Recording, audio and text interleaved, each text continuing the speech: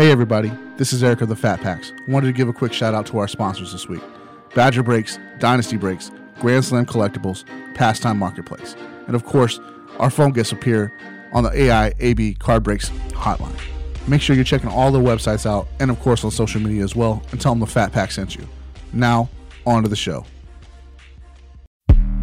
I don't do the most, but I do a lot. I'ma make a toast, cause we still alive.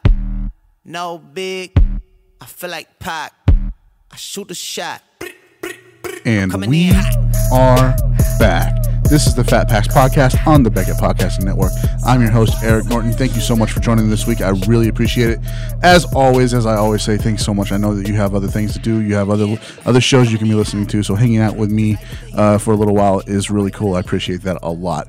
All right. I'm going to just be straight up honest with you. This is a long show. We sat down yesterday with Ken Kinsley, and what was supposed to be a 25-minute interview segment ended up being 40. So I don't have a lot of time for fluff here. I want to be a respecter of your time.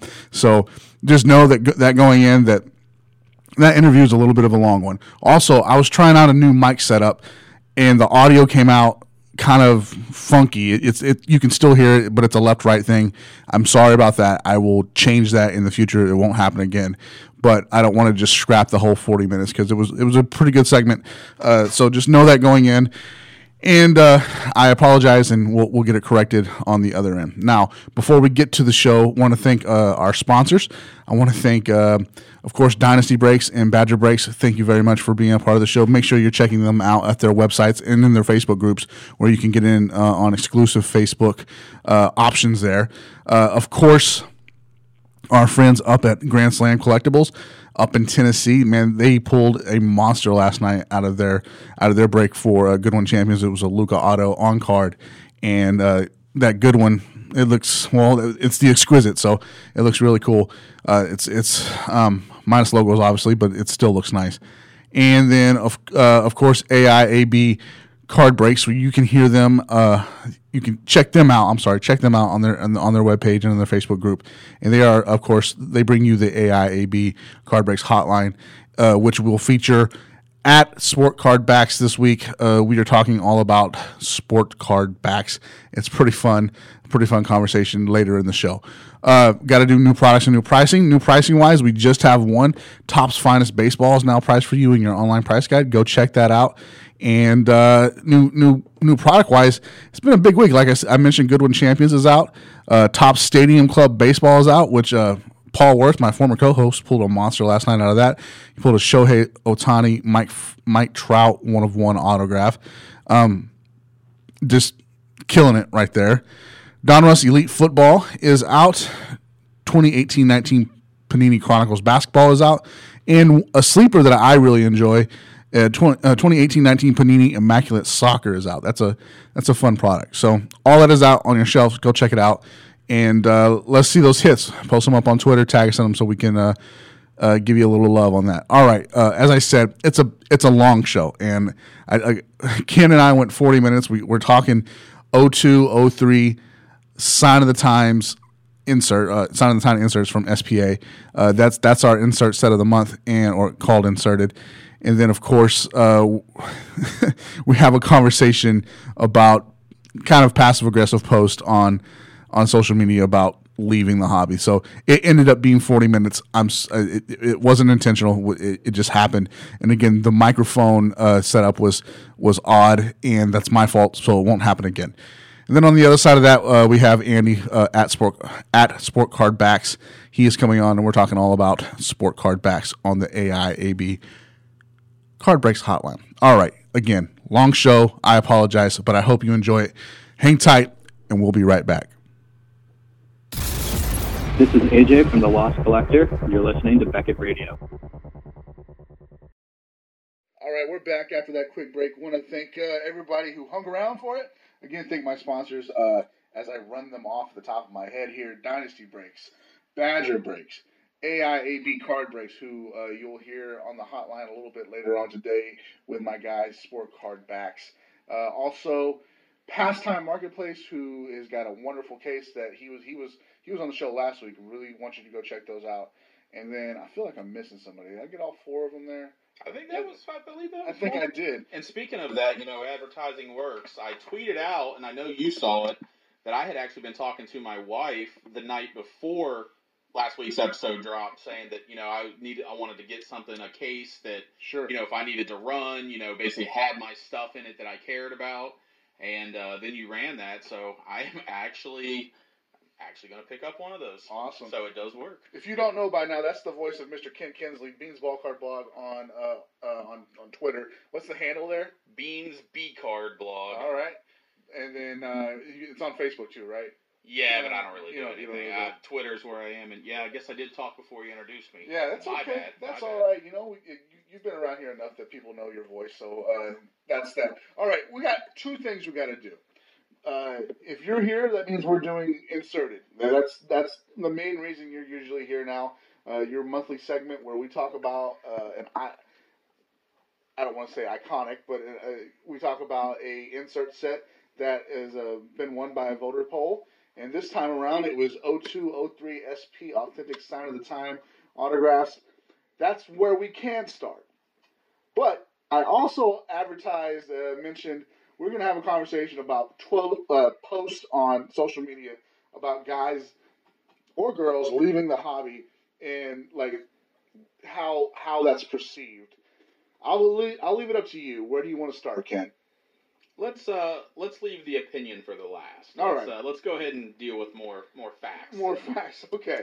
All right. So this was a fun little Twitter poll. We had a baseball, basketball, football, and hockey product. I was really hoping that the baseball would win. It was grassroots from Fleer Game Time, I believe, 02. And then everything was from 02. Then Fuego from basketball had a nice card of Karl Malone that I posted along with this tweet when it out, and you pointed out that he looked like The Rock. I was wondering if I remembered saying that recently, and I couldn't remember if it was that picture that got me to say it or what. And then Bound for Glory was the football set. That was a jersey set, and that was the second year Tom Brady cards, 2002, or was that? Am I wrong? He was a rookie in 2000. So all right. So third year rookie. Third year jersey cards from Tom Brady in that set, and that one actually had a sell on it recently, and still went for a pretty little penny for a napkin, basically.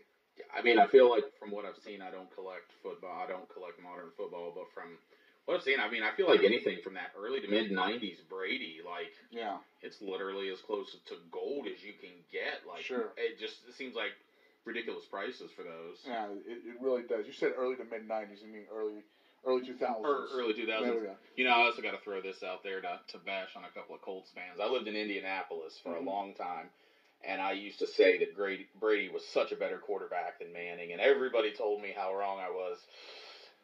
So, upon further review, and some of those Manning apologists like to go back and talk about that. But anyway, I definitely had to throw that in there.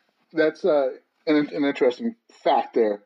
But on to the hockey set here. This is the second hockey set we have done in Inserted. The first time around, it was the mask. This time we're going a little bit more high-end feel, I guess, with the autographs, especially the names on this list. SP Authentic is a brand from Upper Deck that, by this time in 2002/03, is a brand that's been around for a while. It's a pretty popular one, but the autographs here is where it really kicks off. And then Sign of the Times is just really, I'll use the word iconic. It's an iconic sub-brand or subset or insert set that is an Upper Deck product, going with golf and football and hockey and basketball. NASCAR. It's everywhere. Yeah. So Sign of the Times is really a insert set that has a name behind it. But let's talk about the checklist, because this is littered with this is a who's who, littered with a few who the hell is that. So yeah, I mean, we did some research on it. So first things first, you've talked about, you like to ask folks, oh, you stopped collecting for a while. Why did you stop collecting? I've actually been going for 32 straight years, but I did have some lean years, kind of college and early getting my, adult life. And this was definitely kind of a time where I was still collecting, but I wasn't collecting as much. I didn't really recall any of those inserts that were on the thing, so that was kind of interesting. But yeah, like you said, SP Authentic, Sign of the Times. I was really into NASCAR around 98, 99, 2000. They ran them over there. I mean, they ran them in all sports because Upper Deck was doing all sports. And, you may not like my opinion, but you'll hear me every once in a while say things about back when jersey cards and autographs meant something. Sure. And they did back then. I mean, now a lot of autographs are the new base card. Yeah. They really are. They really are. Here we're talking about, so we have 3 tiers of this. Right. We have single autographs, dual autographs, and triple. Yeah. Triple, we'll call them triple. Well, there were no odds that I could find on the doubles and triples. The singles were still 1 in 96 packs. So I believe you're probably to a point where we were 24 packs a box. We weren't 36 anymore. So you're talking the bottom tier was still 1 in 4 boxes. So probably 3 autographs per case. Wow. Again, back when autographs were something special. Sure. They meant something. Even the low-end guys, you were happy to pull you were just happy to get one. Mm-hmm. You didn't hear people going, oh, well, my box stunk, and, you got 6 autographs, and, different time. Absolutely different time. Pulling an autograph back then, just like you said, was the highlight of your month, probably, if you're buying boxes. Yeah, especially if you're that person that was just buying 1 box at a time. Sure. If you could afford to go in and buy a case, okay, well, yeah, you're going to get your 4 autographs out of something like this. But, yeah, if you're like me who was a young adult, yeah, I could buy boxes, and I couldn't buy boxes when I was a teenager. But I still was only able to really buy 1 box. Sure. It wasn't like I could go in and buy a full case. So absolutely. But, yeah. So let's talk about some of the names on here. We don't have to hit all of them because there's 56 subjects on here. So, just go down the list. Tell me what you're thinking. Yeah, I mean, it's a very impressive list when you consider that 56 is how many are there, and you still hear some of these names that are in there. Yeah, there's some that are rougher. But even some of the low end guys, as somebody who did follow hockey back then, the very first one I see is Artur Zerbe. Mm-hmm. Yeah. I mean, I feel like he's a borderline Hall of Famer. Guy is in the 300 win club. So, and this is a guy that, is more on the low end. But if we want to talk about, and even talk about lower, maybe not the lowest price, but a Curtis Joseph short print. Sure. And he's not even considered a star in this. And Joseph has a following, again, probably another borderline Hall of Fame goaltender. But I was just looking at goalies today. And I think Joseph is in the top 10 or 15 in wins. It's something like that. So people don't even realize it. Yeah, it's ridiculous. Yeah, I mean, those guys, especially some of those guys that started playing in the 90s, those guys were playing, out of 82 games, they were playing 70 games a year. So right. They were getting a lot of wins. Yeah. Hopefully they were getting a lot of wins. But, so, I mean, some of the guys, as we go through these singles here, I mean, it's not just a who's who from that time. And you got to keep in mind, we're talking 17 years ago, so You're only going to hear a couple of names in here of guys that are still playing. Right. But legends and some bigger names of the time. Some of the ones I highlighted. So in the singles signatures, you've got Bobby Orr, Gordie Howe, Henrik Zetterberg, Joe Thornton, who's still playing. I believe Zetterberg, that's his rookie season, too. I think it's his rookie season. That might be because I feel like he was playing up until not too long ago, right. So that sounds right with it being 17 years.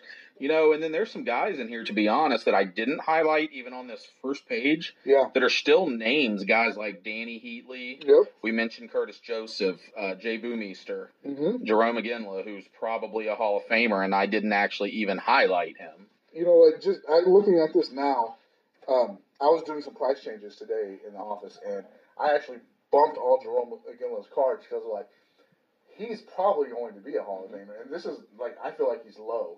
And I went ahead and gave him a bump. So, well, I'd actually bought a few years ago when I lived in Indy and I shopped at Indy Card Exchange. He had some SP boxes really cheap from that rookie year. And, I was shocked at how low that the actual prices were on his SP rookies. I mean, they were like a couple of bucks, $3. Now, I don't remember if that was the book value or just the going or, what I was seeing, but nonetheless, like this guy's probably a Hall of Famer, and yeah, not going for a lot. What about on that second page? Because that second page is where it kind of gets interesting, as some of the names are kind of hit or miss. Yeah, some of the bigger names that I highlighted. Martin Brodeur was a short print, so you add Martin Brodeur in short print, you're looking at a nice card. Sure. Patrick Waugh, Ray Bourque, Steve Yzerman, Wayne Gretzky, and if you want to talk about a couple of guys that are not in that upper elite tier, but I was shocked to see that Pavel Bure, was as low, has as low of a price as it did. Speaking of which, did you see that they're going to bring back the old Puck jersey with all the colors? Oh God, that's hideous. Oh no, it's not. You're so wrong. You're talking about Vancouver, right? Yes. Yeah, those things are hideous. No, edit that out. Anyway. Edit that out. But some other names on this page that we're looking at that I didn't even highlight. Teemu Selanne. Yeah. Huge goal scorer. Spezza, Jason Spezza, who's still in the league here in Dallas. I believe that's his rookie season as well. Maybe the same for Gagne, because, and Rick Nash. Rick Nash, okay. So, and then Sergei Samsonov, he was supposed to be the next Wayne Gretzky. Right. We know how that materialized. But yeah, so that kind of rounds out some of those names around that. But even those second tier guys, Marcus Naslund was a solid player for a long time. Right, he sure was. Martin Havlat, Mike Comrie had some really good years, and these are the commons, as I do my air quotes. Right. But yeah, so a very, very impressive checklist, and even the solo ones. So then we get into the duels, and anytime that you can get a duel with, say, I don't know, Wayne Gretzky and Gordie Howe, that's a good day, right? So the duels were numbered to 99. Gretzky and Howe are probably the biggest on the list. But you mentioned Comrie. Gretzky and Comrie have a card together.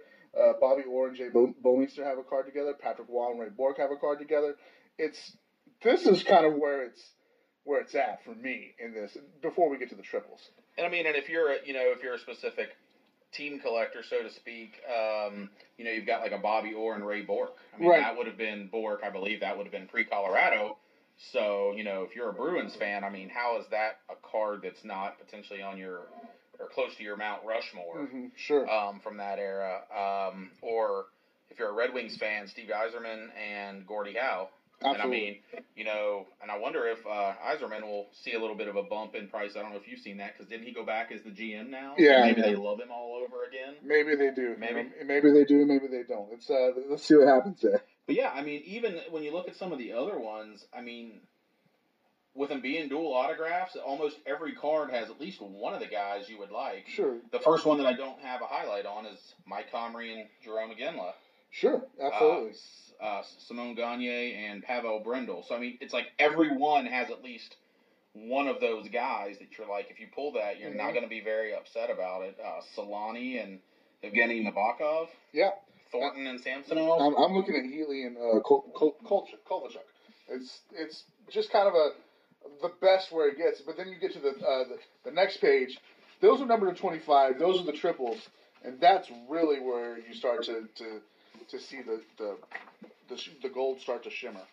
Yeah, of those we've got, it looks like 6 of those, and I have 3 highlighted as to call out, and of those 3, the third one, the lower, would be a Steve Yzerman, Zetterberg. Wait, am I looking at the wrong thing here? Oh, that one was still a duel. Sorry, so on the triples, sorry, I had 2 of the 5 highlighted. There you go. You got a Bobby Orr, Ray Bourque, Joe Thornton. Nice. I know Thornton wasn't there for the long haul, but he did have some solid years in Boston before he was traded. So, right. There's 3 Hall of Famers on that card right there. Absolutely. And then the big boy is arguably the 3 top players in the history of the NHL. I know you can argue some other guys, but Gretzky and Howe and Bobby Orr. That definitely is Mount Rushmore right there. I think you would be hard pressed to find a better trio on a signed card in hockey. It would be really, really tough. Maybe if it's a cut auto of some early guys, but this card right here kind of defines hockey for 3 eras of hockey, really. Pretty much. The whole in general. can't say the whole history of hockey because there was hockey, as far Right. back as obviously the late 1900s. But yeah, from the 50s up through, Gretzky played into the 2000s. So Absolutely. you're talking, more than 50 years of hockey. He played until 98, 99, I think. Is that what it was? Okay. Yeah. I knew it was right there at right around Yeah, he's 2000. right there, yeah. So, But yeah, and then even some of the other ones again, you've got a Danny Heatley, Comrie, Jerome McGinley. So you got a Hall of Famer there. You got a Spezza, Zetterberg, Boomeister. I mean, I don't know enough to know if Zetterberg and Boomeister are Hall of Famers, but I mean, I know they played for a long time and at a high level. And then Thornton, Samsonov, and Ray Bourque. right. I mean, you can't go. Sure, if you get Heatley, Comrie, Iginla, or Spezza, Zetterberg, Boomeister, you may go, man, I wish I'd had that Gretzky, Howe, but you can't be too sad. That's still a pretty darn good day. It is a good day. So let's move on to some recent sells that you were able to find. And I see the number one on the list right here. Is it the most recent? Yeah, it has to be. No, these are just what I did is I just pulled anything recent and then I pulled the highest to lowest. Okay, I got you. So that Bobby Orr, Bourque, and Thornton out of 25, back on May 10th, sold for $225. I have it priced. I say I because I'm the one that did the pricing on this. Let me see. I have it right at 150 to 300, so it's right there in that wheelhouse where it's supposed to be. But 225 for those three, that doesn't seem like a bad deal at all. It really doesn't because let's just be honest. This is what are we looking at? A 17-year-old card set. How often are these card numbered out of 25 coming available? We see that even on guys that are collecting, guys my age now that are going back and collecting their guys that were from the early, 2000s or whatever. Absolutely. And there's cards numbered out of 100 that you just don't see the cards anymore. So, maybe it's because it is an autograph, it made it out. But still, to be able to even find one of those at this point seems pretty fantastic for whoever made the purchase. And right below that, I see Wayne Gretzky dual auto. Who's that on there with him? Is it Mike Comrie? I'm wondering if it's the Comrie. It doesn't really look like. And it's coming in there at $150 pretty much. So it's a nice little piece of Wayne Gretzky history that you can pick up for $150. It's not a bad deal. No, I mean, what are some of the lower prices on any Gretzky autograph? Exactly. I mean, I've been pricing a lot of Gretzky autographs lately, and I've been seeing them in the $200 to $300 range. So coming in, I don't know why a dual autograph numbered to 99 would come in less than that, but hey, here you go. Here's an example. I do feel like I've heard people going, "Oh, well, this guy on there brings the value." Who knows? But right. Nonetheless, I mean, I guess if you're a Mike, if you're a Mike Comrie collector, though. Exactly. Which, if there's any of you out there, please email me directly. I'd like to talk to you. A lot of the next ones are Bobby Orr autographs. So I want to go back and look at the pricing of the Bobby Orr. I believe I have it priced $61.50, and these are all in that $75 range. There's one here that's $52, and there's another one that maybe went a little lower that was a best offer, but. Bobby Orr is another autograph that I feel like I was low on and I've been changing lately. So this tells me that if you can go pick a Bobby Orr up for pennies, basically, do that. Yeah, the only, and obviously, as with any of us, we're not going to be signing forever. Now, I do feel like Bobby Orr has a lot of autographs. He's a very big signer, so maybe that's helped keeping those prices down. Gretzky signing a lot less than Bobby Orr is. And Gordie Howe signed a lot less than Bobby Orr did. So with Bobby, he's very savvy about what he signs, especially at shows. I've seen him interact with people like that. And Bobby knows the value of his rookie card. So if you bring a Bobby Orr rookie card to get signed, he'll charge you more for that. Just keep that in mind, folks, as you're out at the National or whatever. So I mean, I guess if you can afford a Bobby Orr rookie card, then it probably isn't a concern for you. It probably isn't. In all fairness, probably isn't. So those are some recent sells, but you got some recently listed ones. And I'll go ahead and say it. They're over on COMC. Please, these are actually from eBay. These are. Oh, I'm sorry. These are eBay, but yeah. Oh, I did the COMC thing there. Yeah. So those are listed. This top one here, Gretzky and Howe at $1,500, and there's 11 watchers of it. It's in Canada, so that's probably why.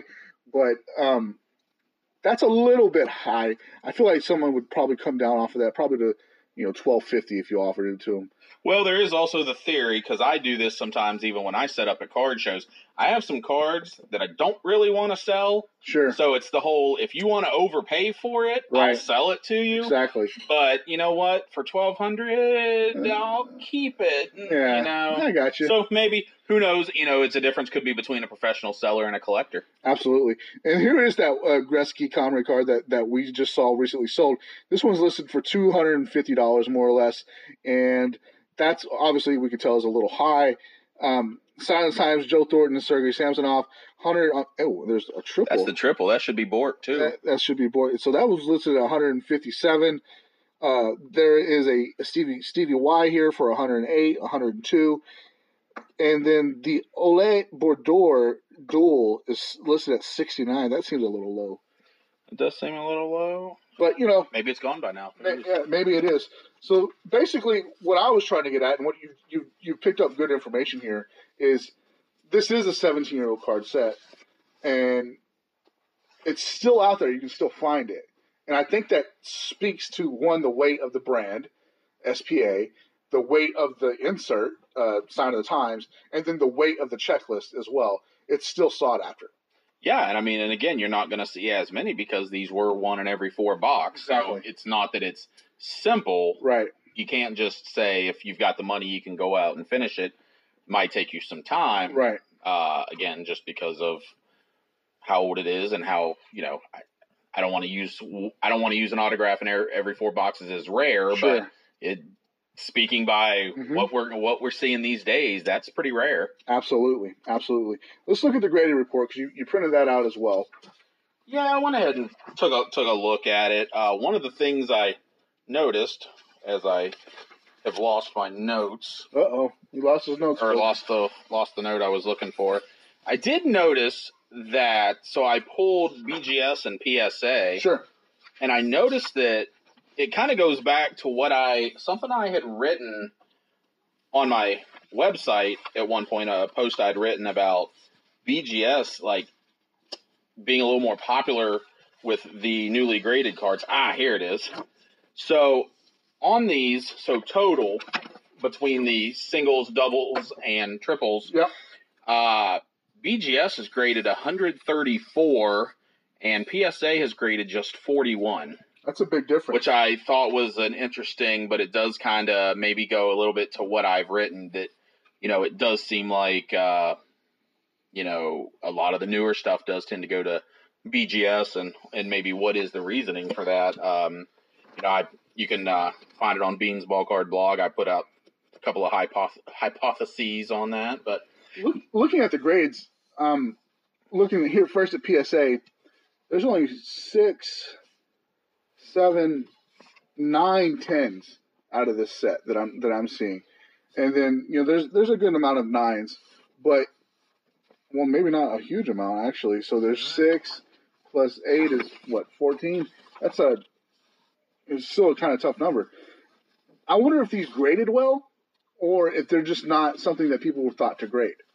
Yeah, what I had noticed when I looked through it, especially for this, I really had to go through the BGS, was the ones that have been graded are the bigger names. Of course. But I don't know, maybe you take into the account the time it was, and while grading was a thing and all of that, now, I feel like in some ways, people don't even want to deal with a card if it's not graded. Absolutely. And 17 years ago, it wasn't that way. 17 years ago, I thought of PSA as, is my card real or not? Sure. Because I was thinking of vintage and things like that. That was originally what I thought about. So I don't know if there's, any like correlation with that or any reasoning behind that. No black labels, so you don't have to worry about anybody doing that. No 10s either. Yeah, no 10s.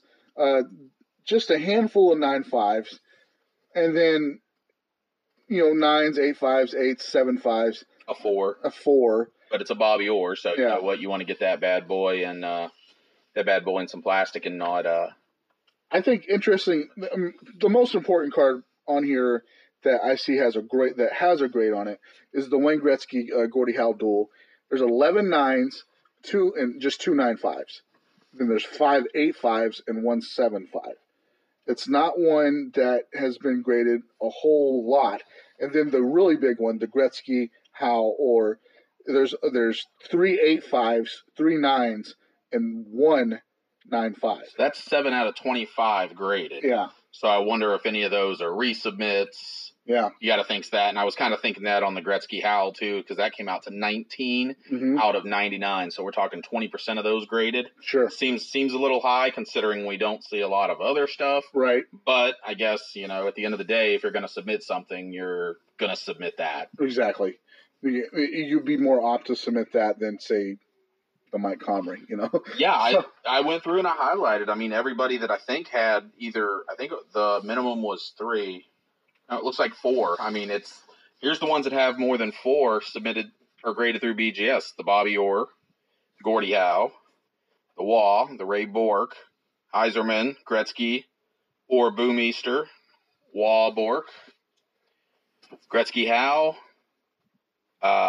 Bobby Orr, Ray Bourque, Gretzky, Gordie Howe, Bobby Orr, and then the Spezza Zetterberg. One of these things does not belong. I think the Spezza Zetterberg is actually, again, I believe this is their rookie season. So that makes sense from that standpoint. If it's their rookie season, and I'm not looking at a computer right now, I don't know for sure, but I believe it's their rookie season.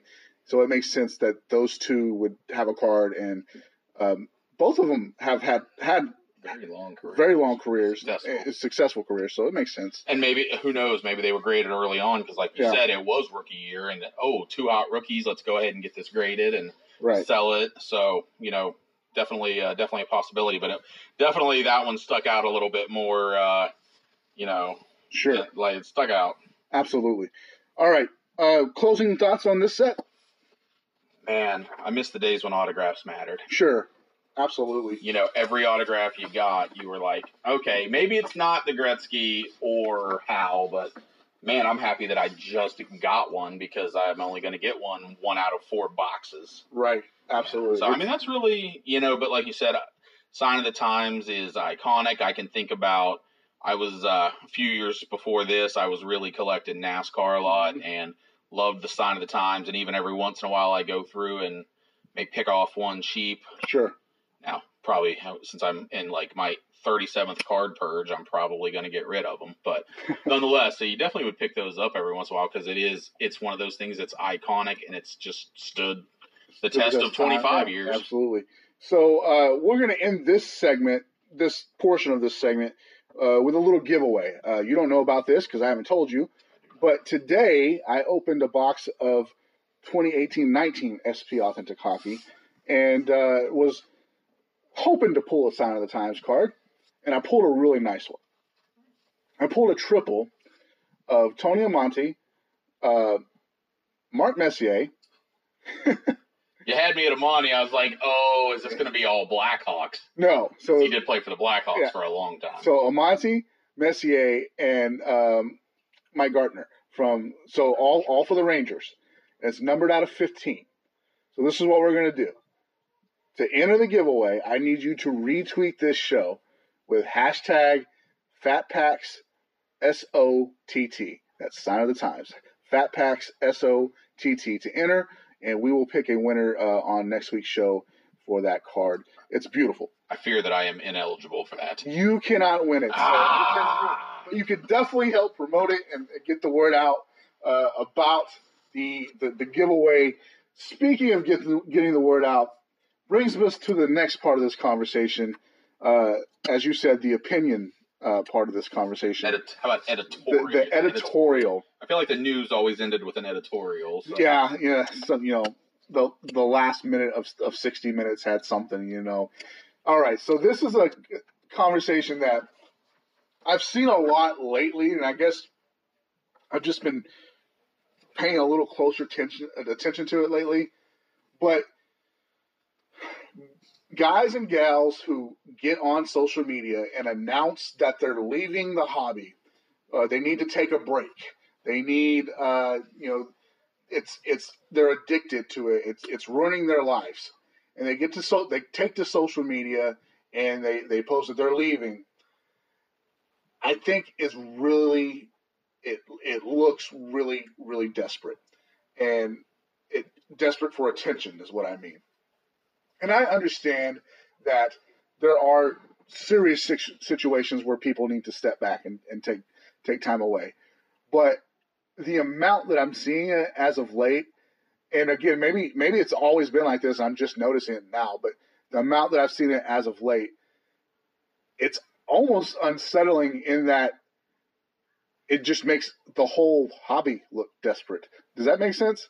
Yeah, it does. And, we were talking before the show, and I know that in the past when I see somebody saying, oh, leaving the hobby, selling all this, blowout prices, I mean, my spidey senses are like, yeah. I've been collecting 32 years, and I've never been ripped off.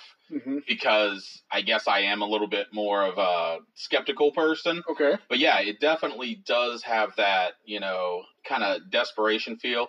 And I don't think it's just you that's noticing it just now, because I tweeted last week about how I'm going to do, like I joked earlier, my 37th card purge. Sure. Because I kind of want to downsize my collection, downsize my life mm-hmm. into, if I can't remember I have it, do I need it? Right. And, I got some, and I guess I announced that, but I did get a couple of people going, I've seen this from a few people, what's going on? And in my case, I assured them I'm not leaving the hobby. I'm not going anywhere. Sure. This has been a part of more than 75% of my life. But to kind of confirm what you had said, yeah, it does seem to be out there a little bit more. And I guess maybe I we had talked about some examples, and I think they were more from Facebook. And I tend to stay away from the Facebook groups, mm-hmm. other than there's about 3 card groups I'm in. But I haven't noticed it as much on Twitter, but also things move so quickly. Right. Absolutely. So, but in order to be fair, I wanted to at least get other opinions about this. Ben chimed in from about the cards. He had some good points. Watch the breaks. Ivan had some good points. I think everybody who interacted with us on this, they brought up good points. And so I don't want to come off as brash or bold and be like, all these people are terrible. They don't need to be doing this, because like those guys brought up, there are legitimate reasons, and I get that. But this, to me, in some situations, is like the really passive aggressive post on any social media outlet that says, "Oh, I'm having a bad day." ... That ellipses is what pisses me off more than anything else. The fact that you even knew that it was an ellipsis is amazing to me. That is what pisses me off more. Nobody knows what that's called. Yeah, no one does, right? I'm sorry. I'm a little bit of a nerd. I'm sorry. So that's the aggravating part. I don't think you need to announce that you're going. Now, another good point that was brought up was some people are so active that they may need to announce a break because it might look really odd that they're not. Yeah, I can say that from my blogging time, mm-hmm. I did kind of go through some and said, hey, I'm probably not going to be blogging as much. Because there were actually people I interacted with that if I didn't post for a week or two, yeah, they'd check in on me. They sure. weren't on Twitter. Right. Or I think that I tweet enough that if I just all of a sudden, just dead air, mm-hmm. I do think that there are enough people that I've connected with that care about me. Yeah. That would be concerned. It's just more of a, hey, just so you know, you don't have to text me or whatever. But there is some level of self-awareness. I'm not trying to sound conceited or that I think I'm important and other people aren't. But I do think there are enough people to interact. They would kind of wonder, hey, sure. what's going on? And sometimes these people that do it, it's like, okay. Yeah. Again, I'm probably coming off a little conceited, and if that's the case, then so be it. But some of them, it's like, okay, you've been on Twitter since 2012, and you've tweeted 300 times. Yeah, absolutely. Absolutely. The one that I see that irks me on Facebook are guys who, and gals, but I'll say guys because I don't see girls do this. I don't see them do this to this point. But guys who come on and be like, oh, I have a beautiful family and a beautiful wife and 4 kids, and they just mean so much to me, and I'm really spending a lot of time doing this, and I'm addicted to it. I need to step back and reevaluate my life. Well, why didn't you do that to begin with? Why didn't you have that conversation with your wife before you started dropping hundreds and thousands of dollars on cards? You know? And I get exactly what you're saying, and I kind of on that one I can, because I've talked about it myself. Like, I think that's part of the reason I'm also into downsizing, is that I would just, I'd prefer to spend time. You know my wife, you know me, you know how much I love her and adore her, and would be completely lost in this world without her. Absolutely. But it's also sometimes the way you go about it. I don't go through this big spiel of, oh, woe is me, or I'm spending too much money. And I mean, we can get on another tangent. The people that are like, oh, this happened and I've got to sell off all my cards. Maybe you shouldn't have bought. Let's make sure, let's be responsible. We've had a lot of talks about side hustles and things. Right. Let's be a little more responsible as a card collecting and, guys and girls. And I'm going to say guys because it is guys are more than the majority of the hobby. Let's all be responsible and think about our families and our kids, and not let this, and I know some people have an addictive personality. Sure. I can have it at times, but let's make sure we take care of the things that this is a hobby. Right. Let's make sure we take care of our family, our wives, our children, our animals, our parents, whoever need it.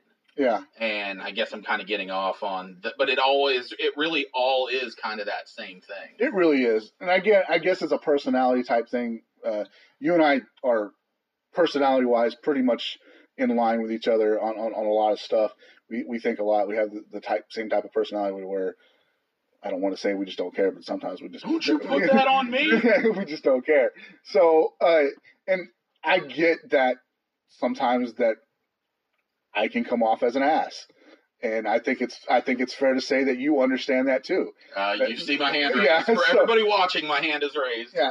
But in reality, where this is concerned, I just don't think that that's needed.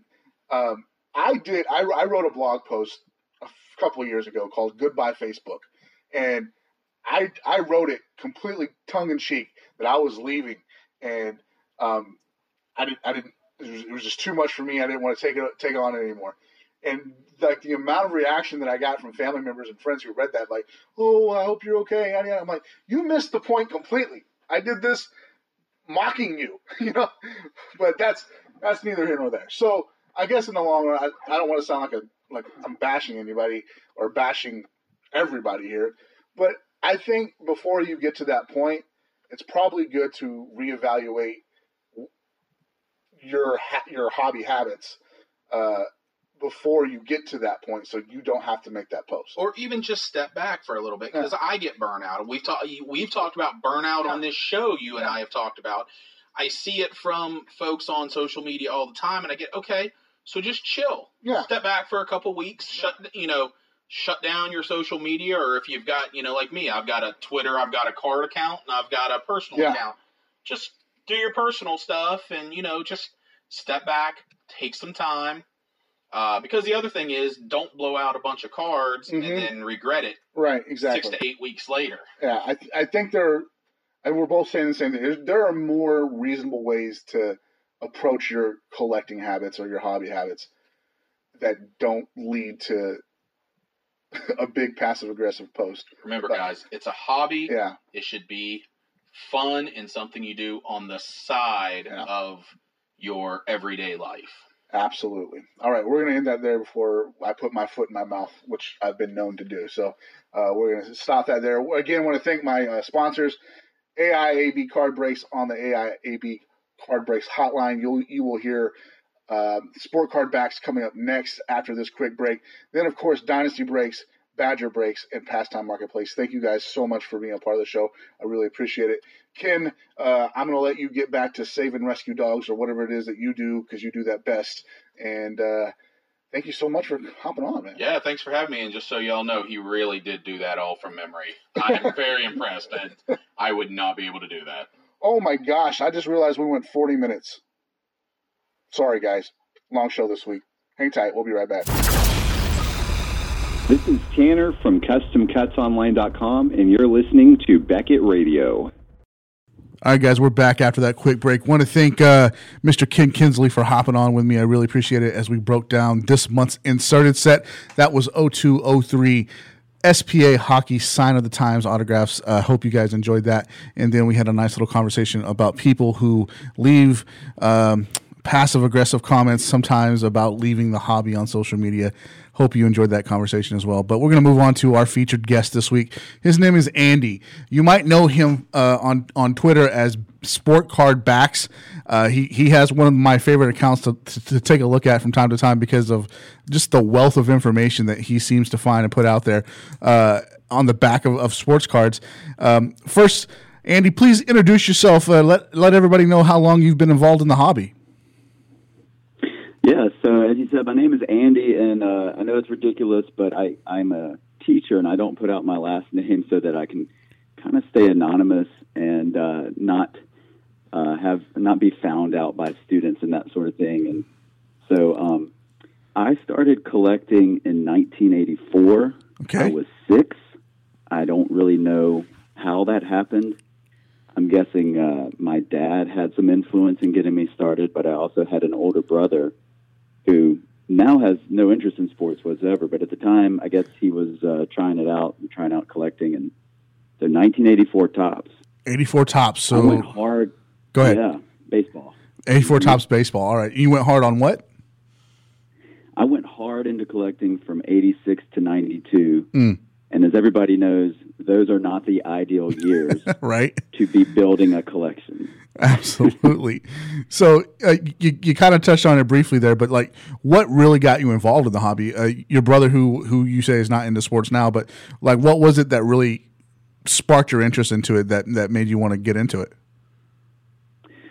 I was a baseball fan. I played baseball. I lived in Georgia, and I was a huge Braves fan and a huge Dale Murphy fan. Dale Murphy was a god if you lived in Georgia in the early to mid 80s. So explain that to me, because like Dale Murphy cards. Yeah, I remember getting Dale Murphy cards. I mean, he was coming off back-to-back MVPs at this time. Okay. In 84. I remember getting cards of Dale Murphy, and it was like finding gold. I mean, it was just this euphoric experience to be getting a card of Dale Murphy out of a pack. And like I said, he was like a god in those areas. And so that's really what sparked it. I think and for whatever reason, I didn't collect in 85, but 86 Topps was really when I jumped into it on my own. And I loved the stats. I got to be honest, like from the beginning, I loved turning the cards over and looking at the back. That's really interesting to me because there's so many guys, obviously what the hobby is today is it's all about who's on the card and what ink is on the card and maybe the patch or, whatever. But to be drawn to the back of the card immediately, that's really unique. So 86 Topps, everybody's is gonna go to that Bo Jackson at XRC and the Barry Bonds as well. Was that Will Clark's rookie year as well? What was it about 86 Topps? Because I got to be honest with you, I don't love that design. It's not my favorite one, but people seem to love it. So what was it about 86 Topps? Well, it was the set that came out when I was 9. That's what was about it. I mean, it was what was there. When you go to the store, 86 Topps. There weren't 86 Donruss was nowhere. 86 Fleer was hard to find. Topps was everywhere. And that's just, I remember using whatever money I got to buy baseball cards that year. Mm-hmm. And I bought a good amount of 86 Topps. And I do have that 86 Topps traded set as well. That's awesome. So who were, outside of the guys I just named, who were some of the guys in there that you were, being a Braves fan, was it all the Braves for you, or was it just everybody? It was the Braves. I had a pretty singular focus back then, and it was like any Brave you got was an awesome card. I didn't really know like who was good and who wasn't good. I got an 86 Topps Cecil Fielder. It's not like at the time I knew that this was a good rookie card, and nobody did at that time. But I didn't really know, outside of a few names. I remember getting Pete Rose. The Pete Rose card in the 86 Topps set is pretty phenomenal in my opinion, just because of the back of it. Mm-hmm. the thing about 86 Topps backs was they introduced a couple of things. Okay, now you have to expound. Written in the first person, and that story is a true story. It's the inspiration for the movie The Natural. Okay, I got you. All right. It's such a bizarre thing to see on a card back. I had to have it, as someone who calls himself baseball card back. Sure. So first, The Natural is not my favorite film. I'm just going to go ahead and say that. The way that they handled the bullet inside. I forget. I don't even forget his name. Forget his name now. It was played by Robert Redford, right? Hobbs? Yeah, Roy Hobbs. The way they found this bullet in him and it could have mysteriously exploded at any time was not my favorite storyline. However, to know that movie was kind of based off this card, he was shot by a deranged girl. That's nuts. How do you even notice that? Where did that even come from?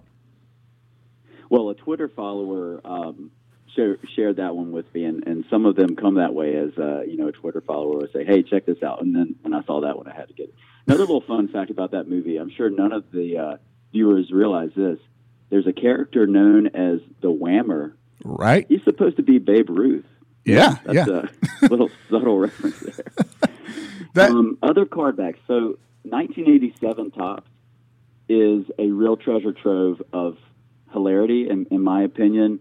There's a lot of guys who derive enjoyment from things in 87 Topps. The Moose Haas, and A Blast from the Past, 87 Topps is one of the best. Okay. It says Moose has a black belt in Taekwondo. He is an amateur magician and a certified locksmith. Oh, man. So he had a lot going on. That dude was the king of his prom, right? Like he was getting all the girls, right? It's pretty noteworthy that the fact that his name is Moose is not the most remarkable thing about him. That is another great factoid by you be pointed out there. A guy named Moose has to have. Now, come on. Now, I know how cardbacks go, and usually they have the nickname in parentheses or whatever, or in quotation marks. Does this say Moose on the back of it, or is that his real name? Oh, really? Wow. Okay. Yeah, Moose is only listed as Moose on any card I've ever seen of him. I don't know what his real name is. I'm sure Baseball Reference could help us out there. I bet they could. I won't look it up now, but we'll take a time out. A couple other ones. 1974 Topps has some good cartoons, but there's a card of a player named Mike Tyson. Okay. As I'm sure any baseball card collector realizes there's a baseball player named Mike Tyson, but I didn't realize that Mike's nickname is Rocky. Oh, really? That was phenomenal. That's a nice little fun fact for you. Rocky, Mike Tyson. Rocky Marciano, the greatest boxer ever in some people's opinion. Also a great reference to the movie. And Mike Tyson, probably still the baddest man on the planet. Nice little nickname there. That's pretty cool, man. So yeah, you're just drawn to these backs with factoids and weird stats and all this kind of stuff. And 88 score, you said, though, that's the one that kind of set it off. You call that the King of Kings, I guess. Why 88 score? Well, someone could probably find a set that has a card back that's similar to 88 score that is better. But for me, as an 11-year-old who had been looking at primarily Topps backs from 86 and 87 and 88 up to that point, Upper Deck gets a lot of the credit for introducing premium cards in 89, but 88 score to me was a game changer. Like I said, I'd been looking at these single color backs, no pictures on the back. I mean, Topps hadn't put pictures on the back since like 1971. And then all of a sudden you got a full color back. They still fit all the stats and the picture, and they have these super long bios, which if you take the time to actually read the bios on 88 score are often hilarious. And certainly wordy. And, I just don't know if that has been matched. It probably doesn't resonate with collectors because, most collectors aren't interested in reading all of that and seeing all that. They're just more interested in having the card. And so, card companies have realized that's not a good use of their resources to put together a back like that. Right. but I love it. To me, that's what it should be. 88 Score is probably one of the most hideous sets I've ever seen. All the different colors and, the rookie class isn't all that great. I think Tom Glavine's in there, but the link, I'm looking at the Tom Glavine, the back, and first thing of note, this is card 638 of 660 cards. So one, we're still in it's a massive amount of cards in the set. But you're right, man. The length of this bio, it probably takes up a good third of the back of the card. And, today everybody's used to, 240 characters or less. And to be able to write a short bio on the back of a card like this is amazing to me. What are some of your favorites from 88 Topps with some of the bios? I'm sorry, 88 Score. My bad. I said Topps. 88 Score. What are some of your favorites from them? Well, I know that there is a Moose Haas that contains some of the same information that I mentioned before. None of the other ones jump out to me off the top of my head. I have to think about that a little bit and see if there's any that come to mind. I know a follower on Twitter pointed out to me a couple years back that there was a Dead Milkman reference on one, that some player was a fan of the Dead Milkman, and I thought that was always interesting. But I can't think of one, that stands out among those. It was just the quantity of information, I guess, that I always appreciated about those cards. Okay, now I'm a novice here. Who were the Dead Milkmen? I don't know a whole lot about them. I do like some obscure music. That is not one of my bands, but they were kind of a punk band in the 80s, not something that mainstream music fans and baseball fans would probably know about. And so anytime there's a baseball player that's the least bit quirky, they are, super quirky and different compared to everyone else who plays baseball. So I think it was noteworthy that this player, and I can't remember the player's name. I could probably figure it out quickly, but this player followed the Dead Milkmen. Okay. Was a big Dead Milkmen fan, and so that was just noteworthy in and of itself. I just looked them up. They have apparently 3 hit songs: Punk Rock Girl, Bitchin' Camaro, and the Conspiracy song. So I want to apologize to Dub Mentality right now. I'm sure he's a big Dead Milkman fan, and I didn't know their music. I'm sorry, Dub. Please forgive me. But that's really great. That Punk Rock Girl was one that I remember being on MTV. Yeah, it looks like an MTV video. It definitely does. That's not my wheelhouse at all. 88, I was very much into, LL Cool J, Beastie Boys, Run DMC, those kind of guys. I had no clue who the Dead Milkmen are. So you educated me. Andy the teacher educated me today on the Dead Milkmen. So congratulations, sir, for doing that. All right. So, in your opinion, what company does the best card backs now? We know that we covered 88 Score, but what about now? What company does the best card backs? So I got to admit that I'm not a huge collector of current cards. Okay. My friend Mark Mosley, who I know you know on Twitter, is at Mosley_Mark. He has I Draw baseball cards. Right. We're friends from way back, and he likes to say that I have the world's worst baseball card collection. And I tend to agree, because I'm more interested in collecting old, interesting cards that aren't really that much value, as opposed to things that are valuable or new ones. I do have some newer cards. I think Score is still the gold standard for me. Topps cards back in the day, like I said, were the best for unintentional comedy. Mm-hmm. The early 90s Topps cards, they stepped it up when we got Upper Deck and all the other companies. Topps started putting out a better product, at least on the back, as far as I'm concerned. As far as current Topps backs, I kind of hate them. I gotta be honest with you. One of my biggest pet peeves is that they stopped putting all the stats on the back. Okay. For some guys, they don't put, like rookies, they don't put any single season stats. They just put like career minor league stats. I think they got a little too cutesy and self-aware with some of the factoids and comments they're putting on there. And there's a whole bunch of graphics, but not a lot of content. So I don't know if I have a favorite, but I don't like Topps current backs with the Twitter handles too. Like, I think we can figure that out without you putting that on there. We get it. You're 21st century, but come on, we don't need to put that on there. Yeah, we don't need your Twitter handle on there. But, at the same time, with Panini had those social signing cards that they did back about 5 years ago. So I can see where everybody made the move to the Twitter handle. At least Topps is doing this all the favor and put them on the back of the card. We don't need to see it on the front of the card like some companies did. All right, so I got to ask you about a set that is absolutely riddled with errors. It's called it's Pro Set, and it's both in hockey and football, and it especially 91 and 92. Those sets are just notorious for errors. Is there another set like that collectors should be aware of that is just riddled with errors on the back that you've noticed? I'm going to sound like a broken record here, but when Score put out that first set, being rookies in the game, I think they were trying to figure things out. And despite my love of those backs, they had a lot of factual errors and a lot of just wrong things going on the backs.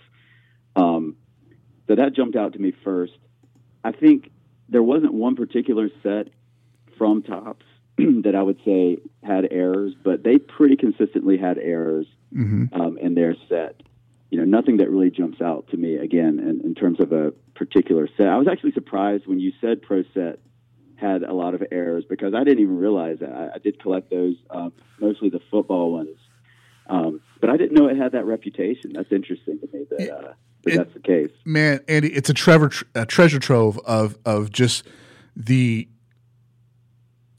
most thoughtless errors ever created. Do yourself a favor when we get done here. Google Pro Set hockey errors, and there's a great website that'll pop up that'll show you every error from Pro Set, and it's amazing. The stuff that they get wrong is like so simple. Like if someone was just paying attention, they could have corrected it, right? Another one comes to mind, and I didn't know this until recently, and I'm still questioning the validity of it, but it might be true. Is 1990 Donruss baseball that it seems to be riddled with errors as well? Do you know anything about that? In particular, on the back, you're talking about? Yeah. No, I can't think of anything on the back of a 90 Donruss off the top of my head. Okay. I have always abhorred Donruss backs because of their lack of stats. They maxed out at 5 years, and they were just so generic and cookie cutter every year. It was just like the same back with a different color every year. Right. And so I didn't spend as much time looking at those for that reason. But no, I can't think of any 90 errors, at least on the backs, that jump out to me from that set, from the Donruss set. Okay, here's another question off the top of the head. 1991 Topps with the glow backs. We've done a whole episode on glow backs. You can go back and find that in the archives with David Wright. It's a great, or Long Fly Ball on Twitter if you're looking for him. It's a great episode. But the glow backs, how did you feel when you discovered glow backs? I didn't know anything about it, I guess, until later. I mean, I don't think that's anything that people were talking about back in 1990. No, definitely not. Is that true? No, yeah, definitely not. It's something that was discovered later. Yeah, so I don't really know that much about it. I've heard a little bit, and but I haven't investigated any of my cards. So that's one aspect of the backs that I haven't really investigated much. Is it that are they rarer and more valuable if they have the glow back effect? I don't think they're any more rare or more valuable, actually, but just the fact that you can take a black light over the back of your card and see a distinct difference is really cool to a child of the late 80s, early 90s, So, and, someone who had a Cypress Hill poster up or a Wu-Tang poster. How did someone figure that out? I don't know. Somebody has way too much time on their hands. We glossed over cartoons on the back of cards. What are some of your favorite cartoons on the back? So 1974 and 1975 Topps have the best cartoons, in my opinion. And 81 Topps also has some good ones, but I think 74 and 75 are the best. And then another set that I like, I don't know if this is something that's, common knowledge out there. If I talk about Topps Big. Yeah. It's like a late 80s set. You know about this? Oh, yeah. They're massive. First of all, I'm sorry to cut you off. They're abnormally large cards. They're not 5x7s or box toppers, but like they wouldn't have fit in any sleeve that you had at the time. So I don't understand why they were produced. But go ahead. They were just big enough to be annoying. Right. Absolutely. They had cartoons on the back, which were kind of I think meant to be a throwback to these earlier years, and they have some good ones. They're full color and some pretty comical ones. But I think the all-time greatest, in my opinion, that I have seen to this point is a 1975 Luis Melendez Topps card. And the picture is of a woman holding a photograph, holding a framed picture of a baseball player. And as you know, anytime there was a cartoon of anyone, the baseball player is always wearing his cap. He's got a huge underbite. And the woman is kind of stereotyped in different ways too. I shall say her physique. Let's just put it that way. Okay. There are like 12 hearts around her, and she's just staring at this framed picture that she has. And right below it says, "Who is considered the card's most eligible bachelor?" And then upside down, it says Luis Melendez. I got it. So just the fact that they would put that on a card bag at all, but right. The picture to go with it is pretty fantastic. That's pretty awesome. That is great. Now, you mentioned pictures. When I think pictures on the back of cards, not cartoons, pictures, the first set that comes to mind are those early Upper Deck sets, so 89, 90, 91. Those were some of the greatest pictures I've seen on the back of cards. What about you? What's some of your favorite pictures on the back of cards? Yeah, well, I of course have to start with my gold standard 88 score, and the card is Ken Phelps. Okay. I'm a big Ken Phelps fan. His look is timeless.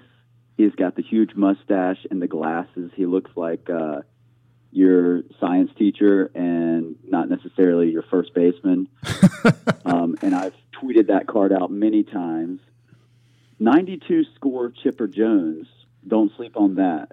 It is one of the worst photographs you will ever see of a human being, let alone a baseball player. If you look at it, it's kind of hard to even tell it's Chipper Jones. Hold on, I got to look this up while you're talking. What's that? I got to look it up while you're telling me about it. Oh, you got to look up the 92 score Chipper Jones. All right, I'm doing it. It is unbelievable. Go ahead and finish your thought while I look this up. Okay, so as far as Upper Decks, my current profile picture is a 91 Upper Deck Dan Gladden. It's just a picture of him giving the thumbs up on the back. Right. But I can't think of a better person to give me a thumbs up than Dan Gladden with his late 80s, early 90s mullet. 93 Upper Deck Dennis Cook I don't actually own, but he's making an insane face on the back of that card. That was pointed out by a Twitter follower. And 94 Upper Deck Randy Johnson, which I also don't own, was pointed out by a Twitter follower. He is holding on to a pole as if he's pole dancing. Oh, no. Oh, no. Yeah, it's unfortunate. Man, okay. This is all right, I looked this card. This is horrible, first of all. But yeah, you've aside from this Chipper Jones, you've led my listeners to some gold, I think, to go seek out and find. And guys, if you're not following him on Twitter, please go do so. He's at SportCardBacks, and you'll see a link there to Mark Mosley, who we mentioned earlier. And you guys also do a podcast together. Tell me about this podcast. Yeah, so a couple of years ago, we started it. Again, I said we were friends from way back. We have very similar interests in both baseball cards and in baseball stats. And so it was kind of a natural fit for us to do this together. But I've always been interested in advanced baseball stats. Mm-hmm. So the podcast is called Baseball Beyond Batting Average, and it's all about, what are the other stats that we can use to evaluate players. We started out doing kind of an introduction to advanced stats, one stat at a time, one episode at a time. There's only so many of those you can do. And so after a while, we looked for other topics. And so we are now doing all kinds of things. We've done a series of investigating a particular position for a particular team. So like we have an episode that is all about Braves second baseman. We have an episode that is all about Astros first baseman. And we use the advanced stats to help us kind of evaluate these players and kind of sort through who were the best, who had the greatest seasons. We're trying some new things now. Our next episode is going to be the Mount Rushmores of the American League West teams. So if you take each team, which 4 players would you put on their Mount Rushmore? Now, and your criteria can be whatever you want your criteria to be, but we're going to use the advanced stats, of course, as among other things. And we do include a little baseball card talk in there as well. We'll often talk about what was the best baseball card of, a Braves second baseman, which I'm sure all your listeners know what the best baseball card of a Braves second baseman was. Go ahead, lay it on. You know what it is? No, I don't. So I'm going to be real honest with you. I'd never followed the Braves all that much. There's that mid-90s run with that one hell of a pitching staff. But go ahead, tell me the best Braves second baseman card. Okay, so it's the 1984 Fleer Glenn Hubbard. Oh yeah, absolutely, yes, with the python. Yes. Yeah. Oh God, that thing is amazing. Yes. And it has the Philly Fanatic in the background. It sure does. It sure does. So you mentioned Mount Rushmore, and you said the AL West. I see that up on the up on your Twitter feed at BBBA_podcast. You guys have you have questions. 6 minutes ago, you just posted the Houston Astros, and I realize you're listening to this recording, so it wasn't 6 minutes ago. But first, I got to point. Probably Mark who did that. Oh, I see. So. I got to first point out that you used the Mariners retro logo, which thank you for doing that. I love that logo. Yeah. With being a former employee of the Seattle Mariners, I would like to take a stab at this one, if you don't mind. Is that cool? Absolutely. Please do. Okay. I think this is pretty universal. I think, and I haven't even clicked on the responses yet to see who the 38 guys who replied think it is. But Ken Griffey Jr. is absolutely on this Mount Rushmore. Edgar Martinez is absolutely on this Mount Rushmore. Okay. Now here's where it's going to get a little tricky. I think you can flip-flop them out. Randy Johnson and King Felix. I think that you could go either way. King Felix pitched a perfect game for the Mariners, so I'm going to go King Felix. And then the third one is Ichiro. I'm sorry, fourth one is Ichiro. Right. So that's my Mount Rushmore. Yeah, I don't want to give mine away because I know we have a ton of listeners that overlap. I'm being sarcastic. But I will say that yours is very similar to mine. Okay. I did throw in some personal preference because, as I said, I'm a huge Ken Phelps fan. So I'll just leave it at that. All right. Because I didn't just take into account who were the best 4, but one criteria for me was whose face would look good on a mountainside. Oh, okay. I got you. Okay. That makes sense. Clearly, Griffey Jr. is still there then because he's like... Yes. Griffey Jr.'s smile will make like a crying baby stop crying, right? He's just got one of the best smiles in baseball. So that's awesome. Yeah, and his hat's going to be on backwards on the mountain for sure. Absolutely. So we're just taking George Washington in his number 1 spot and putting Griffey there, and we'll be fine with it. Oh, no doubt. Absolutely. Okay, man, I gotta get back to work, so I want to just say thank you for coming on. I really appreciate it. Before we get out of here, though, I've mentioned your Twitter handles a couple times, but can you let the listeners know where they can find not only your Twitter and social media feed, but also your podcast so they can check it out? Yeah, so I am at Sport Card Backs because Baseball Card Backs didn't fit, but my name that shows up is Baseball Card Backs. I tweet pretty much daily, and the other account is at BBBA_podcast. We have the Baseball Beyond Batting Average podcast, again with Mark Mosley, who is at Mosley_Mark. And our podcast is available on Apple, Google, Spreaker, Spotify, Stitcher, and a couple others. But it's pretty much everyone that I could do easily. is out there. So whatever you listen to, you should be able to find it. And if you like baseball and have any interest in baseball stats and even baseball cards, I think you'll enjoy it. We do go in depth in things, but we keep it light. We have a lot of silliness and banter in between us that I think would appeal to a lot of baseball fans. You know what, guys, go check it out. It's if you, like you said, if you love baseball and you love stats, this is where you need to be checking out the show. All right, I'm gonna get out of here. Thank you so much, Andy, for joining me. This was a fun conversation for me. I really appreciate it, and I'll throw this out there. If you ever need somebody to hop on your podcast, I'll do it. I'll do it. If I have to. All right, fantastic. Awesome. We love having guests. Awesome, great. Thank you so much for having me. No problem, man. I really appreciate it. All right, guys, thanks so much for hanging out with me this week. I really appreciate that. And until next week, just keep listening. Cue the Drake.